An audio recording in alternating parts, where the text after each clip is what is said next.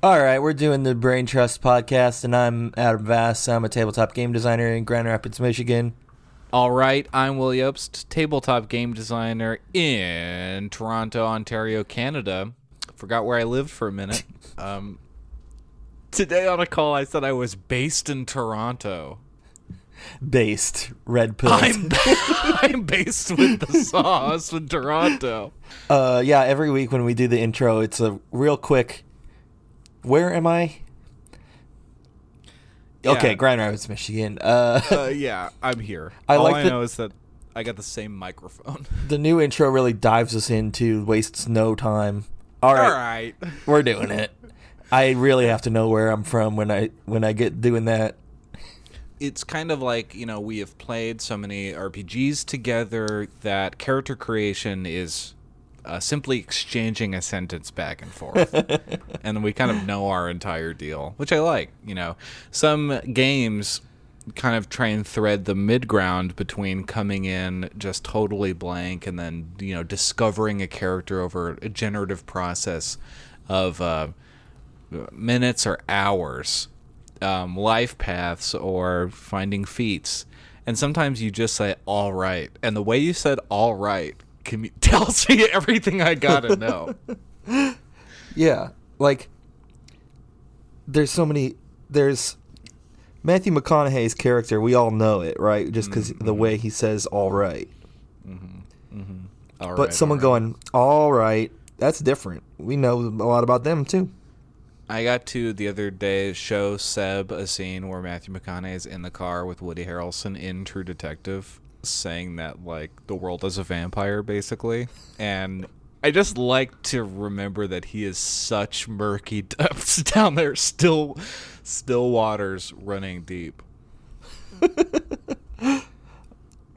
He's an anomalous being for sure. Have So you is seen Woody. that? Yeah, I mean they're both like. That show's great because they are two types of guys, like two elemental types of guys, and it's like setting two Newton balls and the force is canceled out. Like, it's pretty beautiful. Today we're talking tabletop trends of 2022. We are future seers. We've got our crystal ball. We've got our shimmering lake, and we can see every trend that's coming up. I want to say that I have been reading On Writing by Stephen King. He's the author of the book Misery.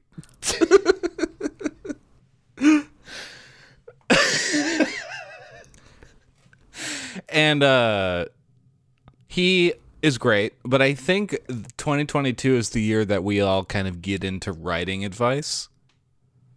Okay. You know, Do you have- writing. Did you have any advice that you read so far that sticks out to you? I'm not that far in the book. Write misery. That's First of great all, advice. Be writing misery.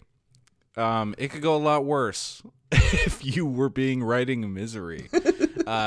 He has this story of he begins the book by talking about these 6 or 7 vignettes from his life and childhood that made him into a writer. And one of them was getting a pretty horrific ear surgery at the doctor. Yeah. But hearing Stephen King write about his own life is very nice. It's very nice to see those words. But yeah, I think this year, I don't know. I think the quality of writing, we have brought the visuals of tabletop to its, theoretical limits, right? And now we are just kind of settling into having our books all be extremely gorgeous. And I think next up is making the language gorgeous. Interesting. Do you think that's using bigger words? In my case, buddy, absolutely. I think it's right. I think there was a kind of gigantic wave with being interested in the in prose with lyric games, and contrasting that with the Spartan language of OSR, on the whole, right? It's very procedural and gets out of the way. I think that we will see kind of, like I said, those are the theoretical limits, and we're going to aim somewhere in the middle and kind of get, really usable games text, but also just, beautiful language to include in a game. That could be a pick list. I mean, we see that a lot. It could just be having interludes in your book. I very truly would like to see some of those White Wolf intros come back. You know what I'm talking about? No, I never read one of them. White Wolf books basically begin with a full spread of in-narrative fiction that gets you hyped up and psyched for the rest of the game. That's cool. I've been toying with that in Cybermetal, kind of wanting to switch back and forth between like objective history to tell you the players, but also like a subjective experience that the people in the city might have like a different perspective of. Yeah, like how many RPG books have a timeline in the beginning? Right. Like, what if instead of a, mathematical timeline, it was, like how N.K. Jemisin writes stuff? Like if it was the beginning of the 5th season, for example. I think that sort of, very grabby, beautiful language does so much and can be things that actually sit at the game table. Damn, well, I thought this segment was going to be a bit, so... Next up... the D21. D21. Where's the side coming from? Is it cocked? Are we using D20s? Are we changing one number? We all know D20. It's been around. It's tried and true. I think it's about time we move on to the D21. Okay, so here's my proposal for the D21. We've got 20 sides from 1 to 20. What if we added a 2 in front of that 1? But then there's... Oh, so it's a D20 plus 1? Yeah, it's a D20 plus 1 dice. But I think the D21 must have 21 distinct values. I'm going to Google 21-sided polygon. A henicosagon. Henicosagon. It just kind of looks like a circle. Oh, this is 2D. So sounds like a Greek island. Polyhedron is 3D. Oh, it's cool looking. Oh no, Can you send me a picture? Yeah, it is the Pentakis icosidodecaedron. The Pentakis. You ever see A Serious Man where he's like, my mentaculum? Oh, okay, you just sent it to me. It looks like a piece of shit. It looks horrible. 80 triangular faces and 42 vertices. You don't understand. I like how it's illustrated so that, one facing side would be a gleaming sun, and you could make the opposite side be like a dark moon. It is really called Pentakis. You're just showing me dice gore at this point. The exploded die. The exploded die. That's beautiful. You know what? Let's explode some die in 2021. Let's really get to the kind of 2D realization of this. Yeah, why roll dice when you can have all the die face on a 2D plane and then just like stab it with a pencil? Okay, wait, this has me thinking. You sent me a picture of the exploded Pentakis. Sounds like a medical procedure. Doctor, I have an exploded Pentakis. But doctor, I am Pentakis. So it looks like a interesting like Primrose Crawl, which John Geary has worked on before. What if each face of this was a number, and through the game play you have to walk through the potential results, using that result to achieve whatever action is down the line for you. So you know that like, I got a 21 coming up, but I got to muscle through a 3 and a 12 through these next actions. How do I contrive a situation where that works for me. That's interesting. I'm gonna pull up what a D20 looks like, because it's a little. I thought my bit was funny, but this is a more functional version of this theory, because I do think the theory might be worth. Why did I pick the ugliest one to send you as an example? That looks pretty cool. The numbers are blue and white outline in like an olive green background. It's actually hurts to read. This one's not much better, but it does have graphics for some reason, little flags and castles. Why is it Mario? Anyway, when has Mario rolled a die? I was working on a hex crawl this week, Pentagram, the Necronautilus and Cybermetal crossover that we played on +1 EXP the other day. Very fun. You can find the Great VOD. time. We had tons of fun. Thanks so much for Tony for having us, and Spencer, who was on as well. But before I made that, I was thinking of doing a triangle crawl, which is what led me to create. I'm claiming credit here. Create the clock crawl, the hexes that have clocks within them that degrade as you do things within them. But that initially was going to be triangles because they're smaller units, so you have less options of where to go, but it still feels more dynamic than an XY square grid. And seeing the D20 with all of its triangle faces kind of spread out is making me want to do that again. Let's take a quick break. We're taking a quick break here on the Brain Trust. When we get back, we'll talk more about Primrose, a little hex dice crawl stuff.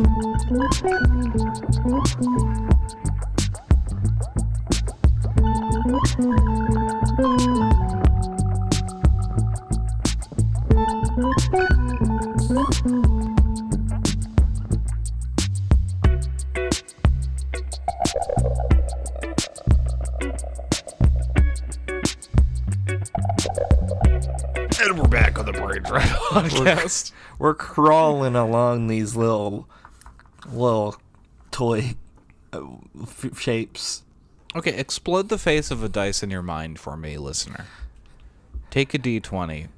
Make an explosion sound as you explode out every face. So it's making one. It's making a single dimension or 2 dimensions, kind of shape. All of them are connected. You're not crawling around those like you would a point crawl, but occasionally you are rolling a D20 and things are happening on those hexes. Yeah, it's interesting because there's all the different shapes of dice that you can do this on, and that's interesting. So some of them are harder, I feel like, than others. Like the D10 almost makes a line. But D10 is kind of a Squid Game sort of journey. So what do we do on these spaces?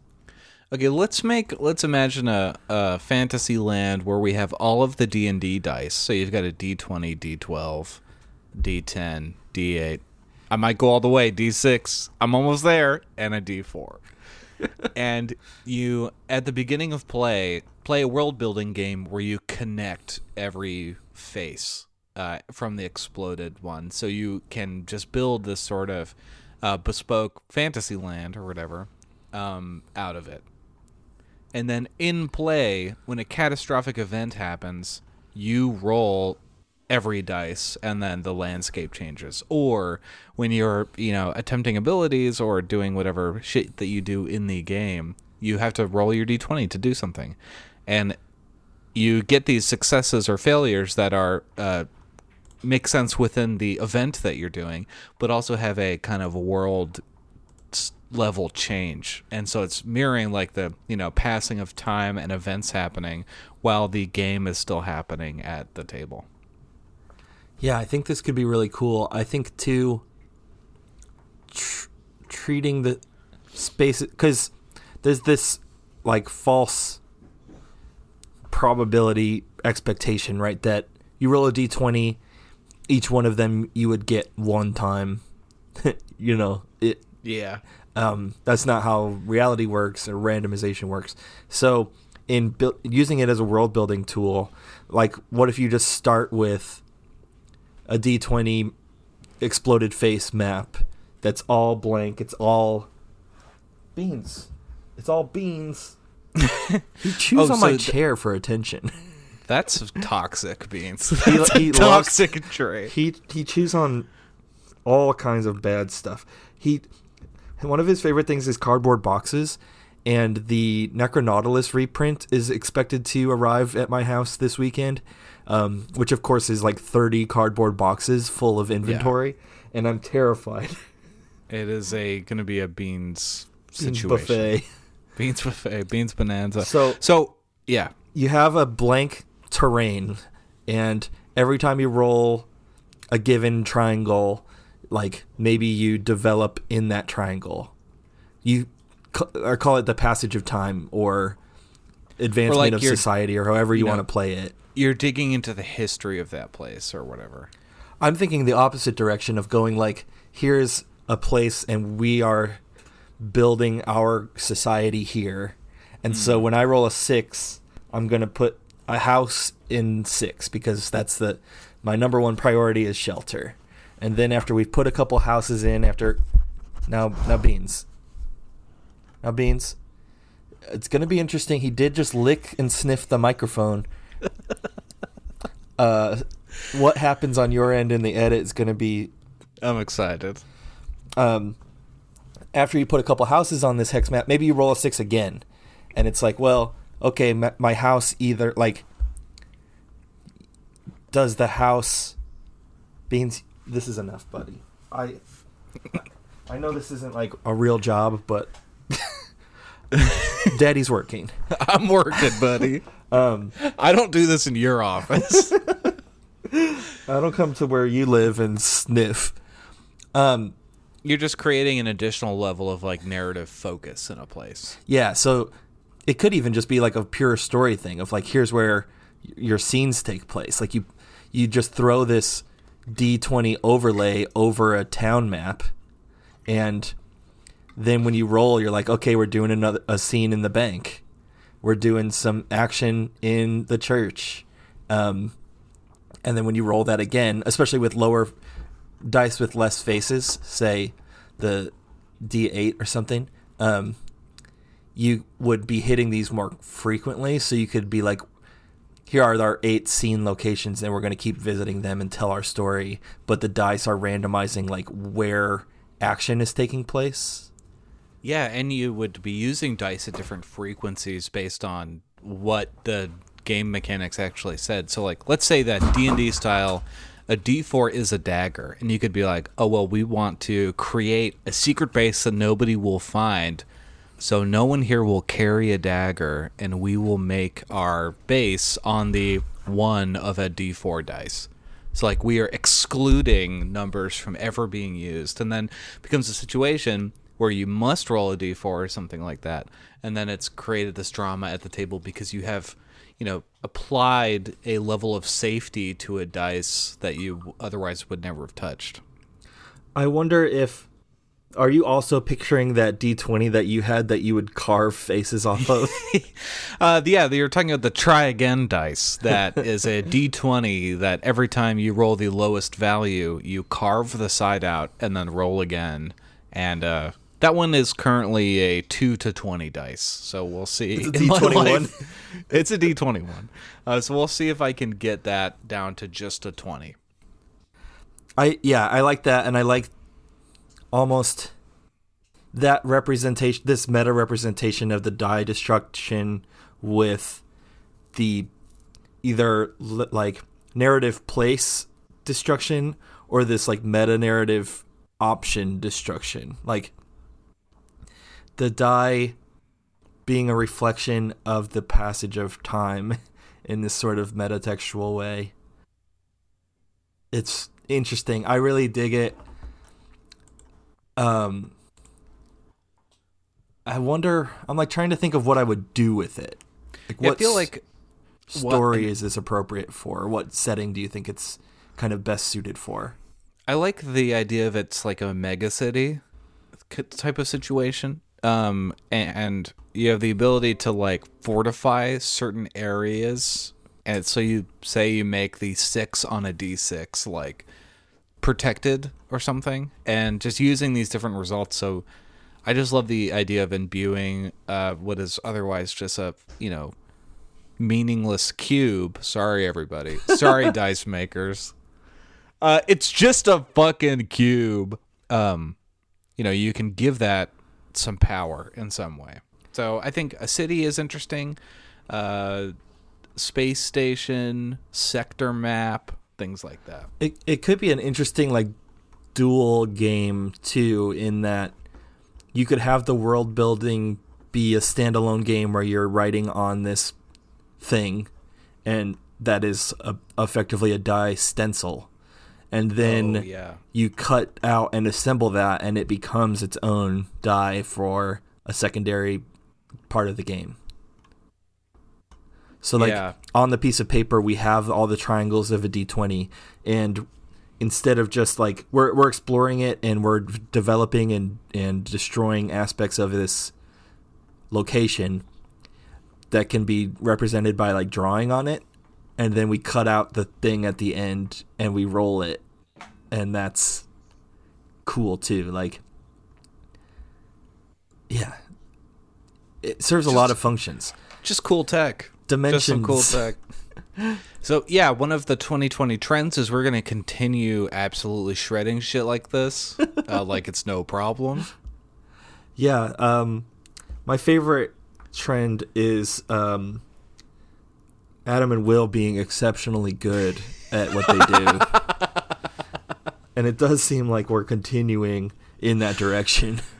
They're no fault of our own. We're actively trying to step away in some ways from,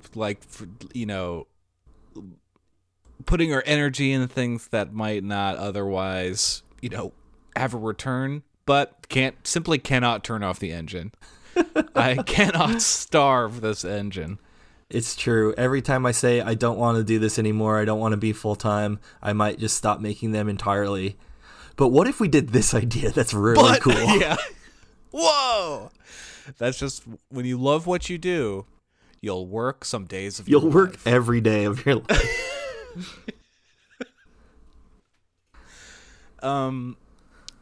Great. I say we just bank that. Yep. I agree. Another trend for 2020 deuce, games that people making games. Playing games. Playing games is coming back in a big way in 2022. You've heard of designing games. This is how inside this podcast is. We're just saying, I would like to play more games. I mean, it's true. I've played more games in this month than I think I did in the last 6 months of 2021. Absolutely. Yeah, I mean, I spend all day thinking about games and editing games and writing and laying out games. And then I just want to turn on my PlayStation and hang out with my friend Alyosha and Duke in Metro fucking Exodus. It's funny, do you consider... I kind of feel like in my head I go, I need to get away from games. I'm going to go play PS5. Because I'm so entrenched in tabletop game design and theorizing and the community and marketing and all of that somehow video games feel like they exist as not a game, because the word game has been co-opted by my brain and by the industry as strictly a work thing. And I like it. There's so much interesting stuff to the psychology and philosophy of what we do. But when I go on Nintendo Switch and I go to fucking Mario Land or whatever, that is escape, and that is not what games are to me. Mario doesn't have to think so hard about this kind of stuff. Mario has 3 moods: whoop, wahoo, and wah. Do you know that TikTok audio of Mario talking on the 3DS and the stylus comes up? No. Do you know that one? Mario's like, You can use this. I'm not going to do the impression. I'm going to do kind of a Chris Pratt approach. Sure. Hey, Mario. No, it's Mario saying, like, you can use the stylus to tweak my face, just like in the N64 version. And the stylus comes up and it's like, hello, Mario. And the stylus has a face. It's pretty good. I'll send it to you. But yeah, video games is definitely takes absolutely no cognitive load in any way to contribute to. We played a stream game the other day, which you can find at +1exp on twitch.tv. Shout out to Tony. I immediately went to sleep after that. I got under the covers. I closed my eyes, and I woke up an hour later. And in the group chat, I was like, that was a blast, everybody. Like, right when I woke up. So it's a difference, when I kick on Chivalry 2, I just play other players thinking different things than I would be thinking, playing a role-playing game, which is like, how do I contribute? How do I support my friends in this way? How do I myself make sure that I have a good time? And when I'm playing Chivalry 2, I can instead think, I am the worst player at this game in the world. I must be the world's worst player at this. And then I will find a different game to play. And that's kind of the success of video games. Is you can confirm a suspicion. A number can tell you how bad you are. I'm looking at the leaderboard and it's not scrolling any more down. That's what I'm saying. Hey, tabletop games, give me the KD ratio on your sessions. Okay? What's your KD ratio? I died yesterday in a game. So you love it. I love dying in a game. I like when it's something happens when a GM begins to kill you in a game, when they now understand that, like, what, they're okay with it and I'm okay with it. So let's die. Yeah.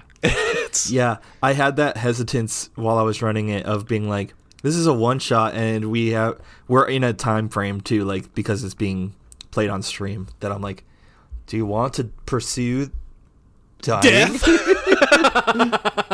Are you interested in pursuing the ending of your mortal coil? But it worked out and it was fun. It takes two to shuffle. I also mortal coil. remember just playtesting Necronautilus with you and you like trying to die. But how valuable that was, because it changed how dying worked in the system. Because I think in a playtest, especially with your friends, like a playtest like that where it's just like, let's just play the game and see what happens, it's not likely that anyone will die, and I probably would have missed that. It would have been a blind spot in my design. And in Necronautilus, rushing is so cool. Like, it is such a cool mechanic. Yeah, I really like how it emphasizes the themes that would have otherwise kind of only come up later in the game. It's a really interesting. I think even on a language level, you nailed it, because it's not the death and dying rules, which typically communicate like a pause. It's basically shuffling in the settings menu of your video game, trying to increase the controller sensitivity. That's like kind of what death and dying feels like in trad games. Yeah. And in Necronautilus, it's like, there's particle effects and it's going full speed, and you have this enhanced control over your character, and it's really interesting. And it reminds me of like in Torque, when things get sketchy on the road, which is like the tactical grid element, you like really don't want to die. And so when you are reduced to 0 HP, so you're out of crashes and health, HP standing for horsepower, you can push it and you get back up and you can go even harder. But if you die after you push it, so the game wants you to run out of health and to press a nitrous button and to kick ass, because healing any other way requires other players to give up their turns and things like this. So having like, nice stick shifty dying rules is really interesting, and I think can really make compelling play. Yeah, I dig that. I think that's an interesting point to make in a wider way too, of just like, because of role-playing games as derivative of war games, we often think of dying as losing. That, and like video games generally teach us as dying as losing. It's really cool for role-playing games to consider the narrative impact of dying, or not necessarily dying, but again, like 0 HP or what that looks like, and how it can emphasize the themes of your setting. How it can give that player, you don't like, the number one thing that I learned from what it used to be to what it is now in Necronautilus is it's not a punishment. Like, and you don't want it to feel like a punishment, but obviously there is some, I wouldn't call it a deterrent, but there are negative aspects to it, because obviously the goal is not to get to 0 HP, but interesting changes happen. I guess that's the important thing. Yeah, it's like it has weight to it, as opposed to the implied weight of dying in a trad game, where if you die, you then have to spend 2 hours rebuilding your character. Right. Instead of like, what can actually fuel the story. Instead of you tapping out, you have focus, and it creates moments at the table that are just really interesting. So I guess our trend is a little less death and dying rules and a little more dying and death rules. Yeah, I think that's cool. I think too, thinking about like doing death saves in D&D or something, there's almost, I've never played in a group where that was reflected in a narrative way. Yeah. It's usually like in Gears of War when Marcus Phoenix is downed and you're like, come help me up, Dom. It's like putting coins in an arcade console where it's like you have 10 seconds before this life ends. Yeah, exactly. Yeah. And so that there is that little like rush of like, I'm so close to losing my progress. But beyond that, there's no like, demon and angel weighing your sins or something cool like that. I think that's a reason why I'm so excited to do the Game Over zine, which is just a collection of different Game Over screens to use when a player dies or there's a TPK or it's the end of the session or something like that, which I think will live in some form over the summer, so look out for that. Dope. Got any trends? Did you like my Marcus Phoenix impression? I don't know who that is. Oh my god. He is a big human hamburger man. The hamburger helper hand? No, he's like a human muscle version of a beef burger. He's like an Angus man. Look up a picture of Marcus Phoenix right now. He's wearing a bandana. He's got Is he a real human? Yes. Oh, he served in the Pendulum Wars. Yeah, he's a veteran of the Pendulum Wars. Oh, he's just a rectangle. Nice. Yeah. That's kind of Yankee hat, shit, yeah. No brim.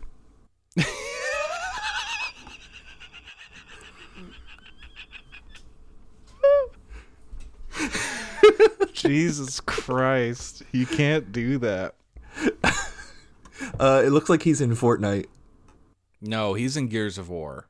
I don't know. Which is by the same developer of Fortnite, Epic Games. Not sure about that. Seems as if he's a Fortniter. Do you remember the gun with a chainsaw attached to the bottom? Yeah. Oh, I played, I think, like the tutorial level of Gears of War, and no more. Gears of War is awesome. Sometimes I am 15 years old, and that shit is awesome. My neighbor still has Fortnite spray painted on their front porch. I did think it was It's vandalism. I thought it was that spray snow that it would just like come off, but it is still there. And I do think it was just spray paint. Do you think it was vandalism, or do you think this is a decal? Yeah, I would call it decoration. What's it? In games they call it a tag, where you just hit up on the D-pad. Yeah, you hit up on the D-pad and just classic. Put some anime shit on there. Is there anything else about the house that makes you think? Have you played Fortnite before? like when it first came out. I'm actually kind of intrigued about playing it now. Hit me up. I'll play it with you. Does the house look like it's been hastily built by a streamer who's 15 years old and is reaching 100 miles into the sky, made purely out of staircases and walls? It's vaguely, yes. It also has Merry Xmas spray painted on the windows. Okay, that's more alarming than Fortnite, because Fortnite is a celebration year round. Christmas starts in November now. Fortnite keeps on starting earlier and earlier. The fucking red cups, this war on Fortnite. Okay, do you see any kind of loot boxes inside that maybe you can get an upgraded shotgun? I did just send you a picture of the guy from Gears of War dressed like Santa Claus, so yeah, that's pretty good. That's really good. I did miss what you were saying because of yeah, that is Marcus Phoenix with a big white beard. I'm real distracted. I don't remember what happened. You just sent me Mad Dash Racing Charles Martinet voice. Oh, have you ever seen that or heard that, rather? No. I can't remember why. We were talking about Mario voice. Yeah. But yeah, the guy who does the Mario voice, he voiced this... He curses. I have heard this. Oh, ouch. Oh, that hurt. Ow, mama, crapola. You know, there's like some contention in the voice actor community, like, because often voice actors cannot inhabit the characters that they work as, right? In TikToks or just, you know, in their daily life. And when asked, some voice actor I saw on TikTok was like, I think it was the person who voices Lady Dimitrescu in Resident Evil Village, who won for best voice acting at the Game Awards. She's awesome. I forget her name. But someone was like, well, why can the Mario guy do it? And she was like, well, because he's Charles. And I want to be somewhere where just the explanation for some of my behavior can just be like, that's Will. Well, it's just Will, so. BTCon. Hey, oh, dopo qua la balletta.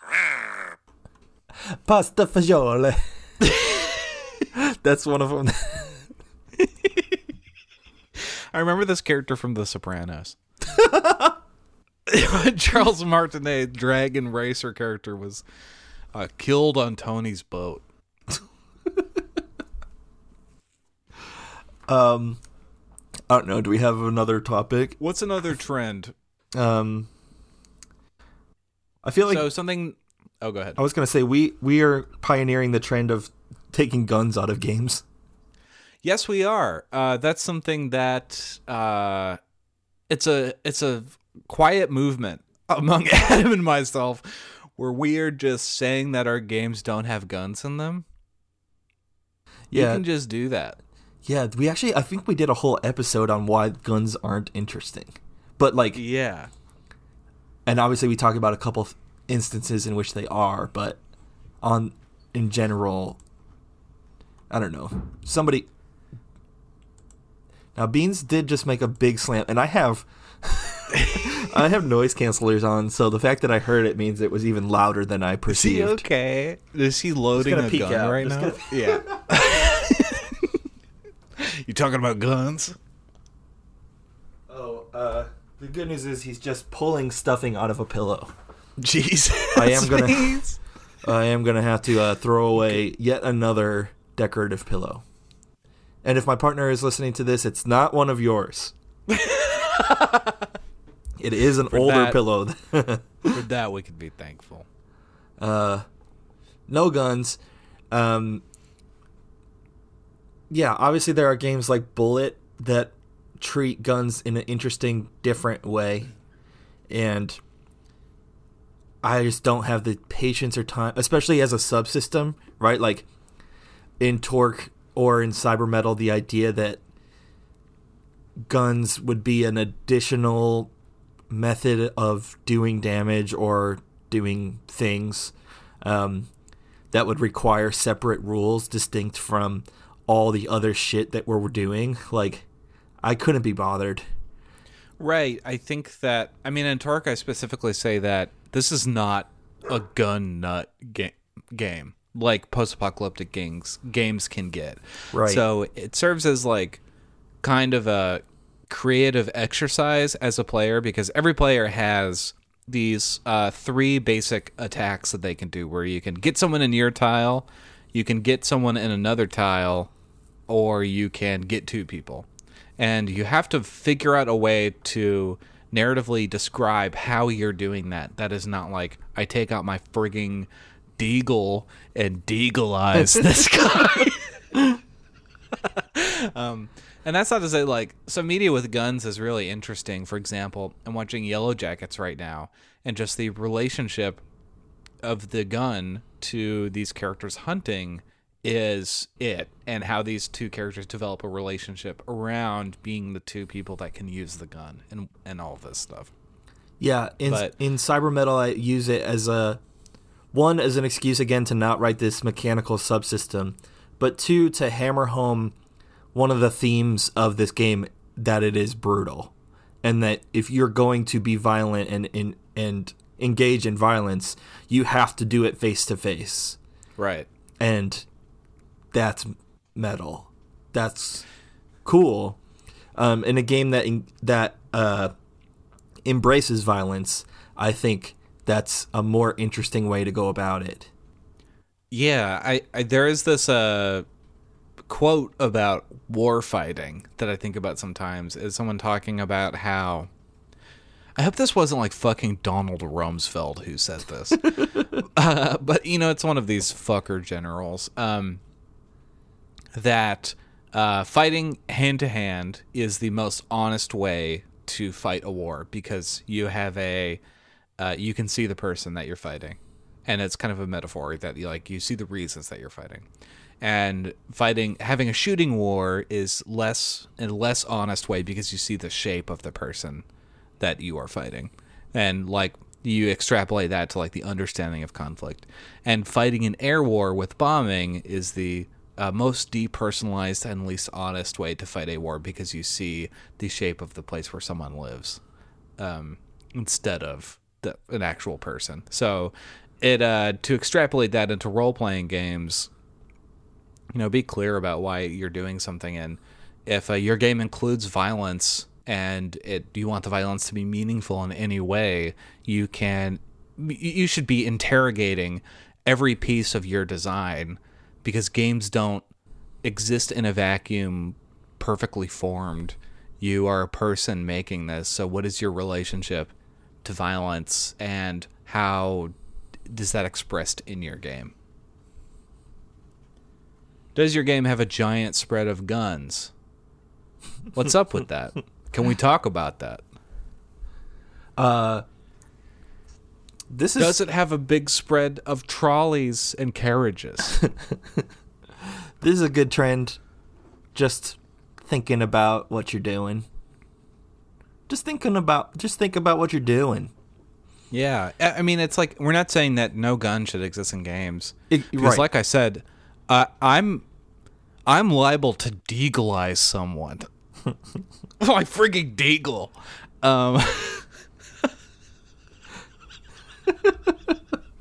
Just making myself laugh. But taking them for granted is kind of the video game problem. It's like watching a movie that has a little bit too much gunplay in it, and it's not interesting. It's not like, I think we've talked about this before, which is, it's not like the Jeremy Saulnier approach to violence, like in Green Room or Blue Ruin, or the one where the guy fights the wolves. Did he do that? The wolves? I think it was called Frozen. Yeah. Who's the actor in that? Liam Neeson? No. Liam Neeson Wolves. No. That's not Liam Neeson. The Grey. No. He did Hold the Dark, which is great. You should watch it. It's Jeffrey Wright is in it, and he plays a guy who comes to a town in Alaska to help with a missing persons case, and this guy survived like a horrific wolf attack and wrote a book about it, which is why the person called him. Oh, I haven't seen this one, but I will watch it. It looks like it's on Netflix. Yeah, it's on Netflix. It's cool. Macon Blair wrote the screenplay. I like his stuff too.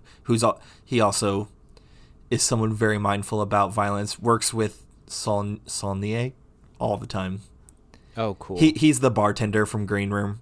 Oh, awesome! Wow, they're so good. And Alexander Skarsgård is in here, which is a house favorite over here. We love Alex Skarsgård. BT All-Star. Absolutely.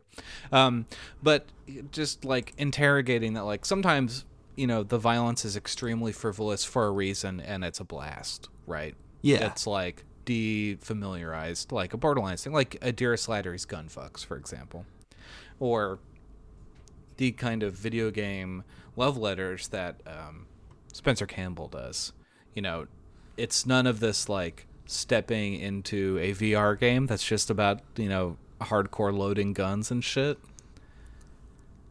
Or, whatever it is. I just think that maybe seeing the table of the different firearms and having... If you're going to have a different die for each firearm, you should have a larger interrogation of, where your head's at and where your game's at, and make it make sense for you and the work. Right. It does sort of demands attention that it's not always given. Yeah. So fucking slingshots. Just get a slingshot in there. Yeah. Cyber Metal just has ranged weapons, and it was like slingshots, darts, like shit that you throw, whatever. Like I love that. Pool balls. I'm not going to mechanize each of them separately. Just throw it. The kind of de-narrativized moves and torque are so that you can just pick up anything in the environment or in your situation and use it narratively. So it's this like heavy improv aspect is with that too. Yeah, I dig that. That's my preferred way of playing too, and like enacting violence, because a system can't be expected to have, rules and mechanics for like unscrewing the bolt from your rim on your wheel while you're driving and then like flicking it like Hawkeye into somebody's eyeball. Yeah, or just picking up a crusty paperback from your book or from your car and just tossing it into the fucking muffler. Like, yeah, that's to me the most fun aspect of combat in a game, is coming up with... I would go Gonzo. Generally, my preference here is Gonzo, but just like doing the most fun thing possible. It makes me think too when we played Heckheads last year, and it culminated in like a wrestling match that was somehow involving like an atomic bomb that we were fighting over. Right. In Gamma World, in the random item or the artifact discovery flowchart thing, which is like, if you haven't seen it, it's one of the most beautiful pieces of game design I've ever seen. Anyway, that thing is made to give you bombs. Like, the only real result from that is just providing bombs. So at some point you had a neutron bomb. Yeah, and our solution, we had people who wanted to do different things with it, was to settle it in the ring. Yeah, of course. It's the Socratic method. And yeah, needless to say, this 40-year-old game didn't have mechanics for what we wanted to do. So we freestyled it and we made it work. And that was way more fun than if we did the procedural combat obfuscation with numbers and stuff. Yeah, like... Here's an idea. Why doesn't your game that have guns describe all the guns narratively and not mechanically? Like, what is the difference? If you're like looking for stopping power or something, that's one thing. But like, I'd like to see more things with this kind of blended narrative element. That Gamma World's full of this kind of stuff, where to understand a mechanical effect, you have to live inside of the prose of how something exists. Yeah, I dig that. I think too, it goes a long way to you can just say things without numbers, right? Like using Y2K as an example, we talked about this maybe last week. Just saying this villain is immune to hell power. It's like, all right, you got to make sense of that. There's no number here. There's no like subsystem in which you can explore that. You just like, it makes immediate sense. It is narrative focused with mechanical consequence, which I think is kind of the sweet spot for describing weapons in general, and forces you to make considerations when you're engaging with it in the narrative that will accommodate a rule without necessarily making you like min-max or otherwise kind of just do the calculus to solve this problem. Yeah, absolutely. Speaking of hell energy, during our game the other day, you said the word hellacious. Yeah. And I was thinking, are you familiar with the Star Wars character Salacious Crumb? No, but go on. Okay. While you're looking up, Salacious Crumb works for Jabba the Hutt as a little Muppet Birdman freak in a cage. Can you include in Cybermetal Hellacious Crumb? Yeah. This little freak guy, little freak fucker. I had to add hellacious to my Google Docs dictionary this week because I've been using it so much. It's a great word. This thing is... This little guy. I don't like... Yeah. The eyes? No, the like toys or other interpretations of it. Very soulless. Yeah, there's something to the like... It's one of the most Muppety characters in Star Wars. Yeah, Salacious Crumb has kind of a freak-eyed triangularity to him that is usually coiled and poised to like peck your eyes out. I'm low on steam. I'm low on hell energy. Why don't we wrap this one up? Let's piece the fuck out. Oh, these toys look awful. You just sent me some real Mickey D's looking molded plastic. Jesus Christ. Star Wars buddies. So right now, we've been talking about it, Cybermetal. You can go to pentagram.city and back Cybermetal right now. Cybermetal 2012.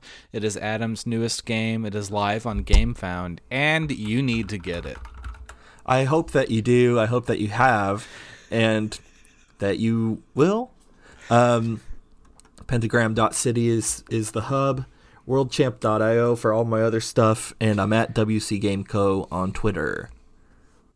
I've been Will Yobst. You can find my stuff at on Twitter at Will_JOBST, Will Yobst. You can find me on itch as well, Will Yobst .itch.io, and everything I do is on goodluckpress.co. Up there we got some new bookmark games by Seb Pines. Those are excellent. Those were popping off. So we got them up on the store. Torque is at the printer right now. I know this because it's the future.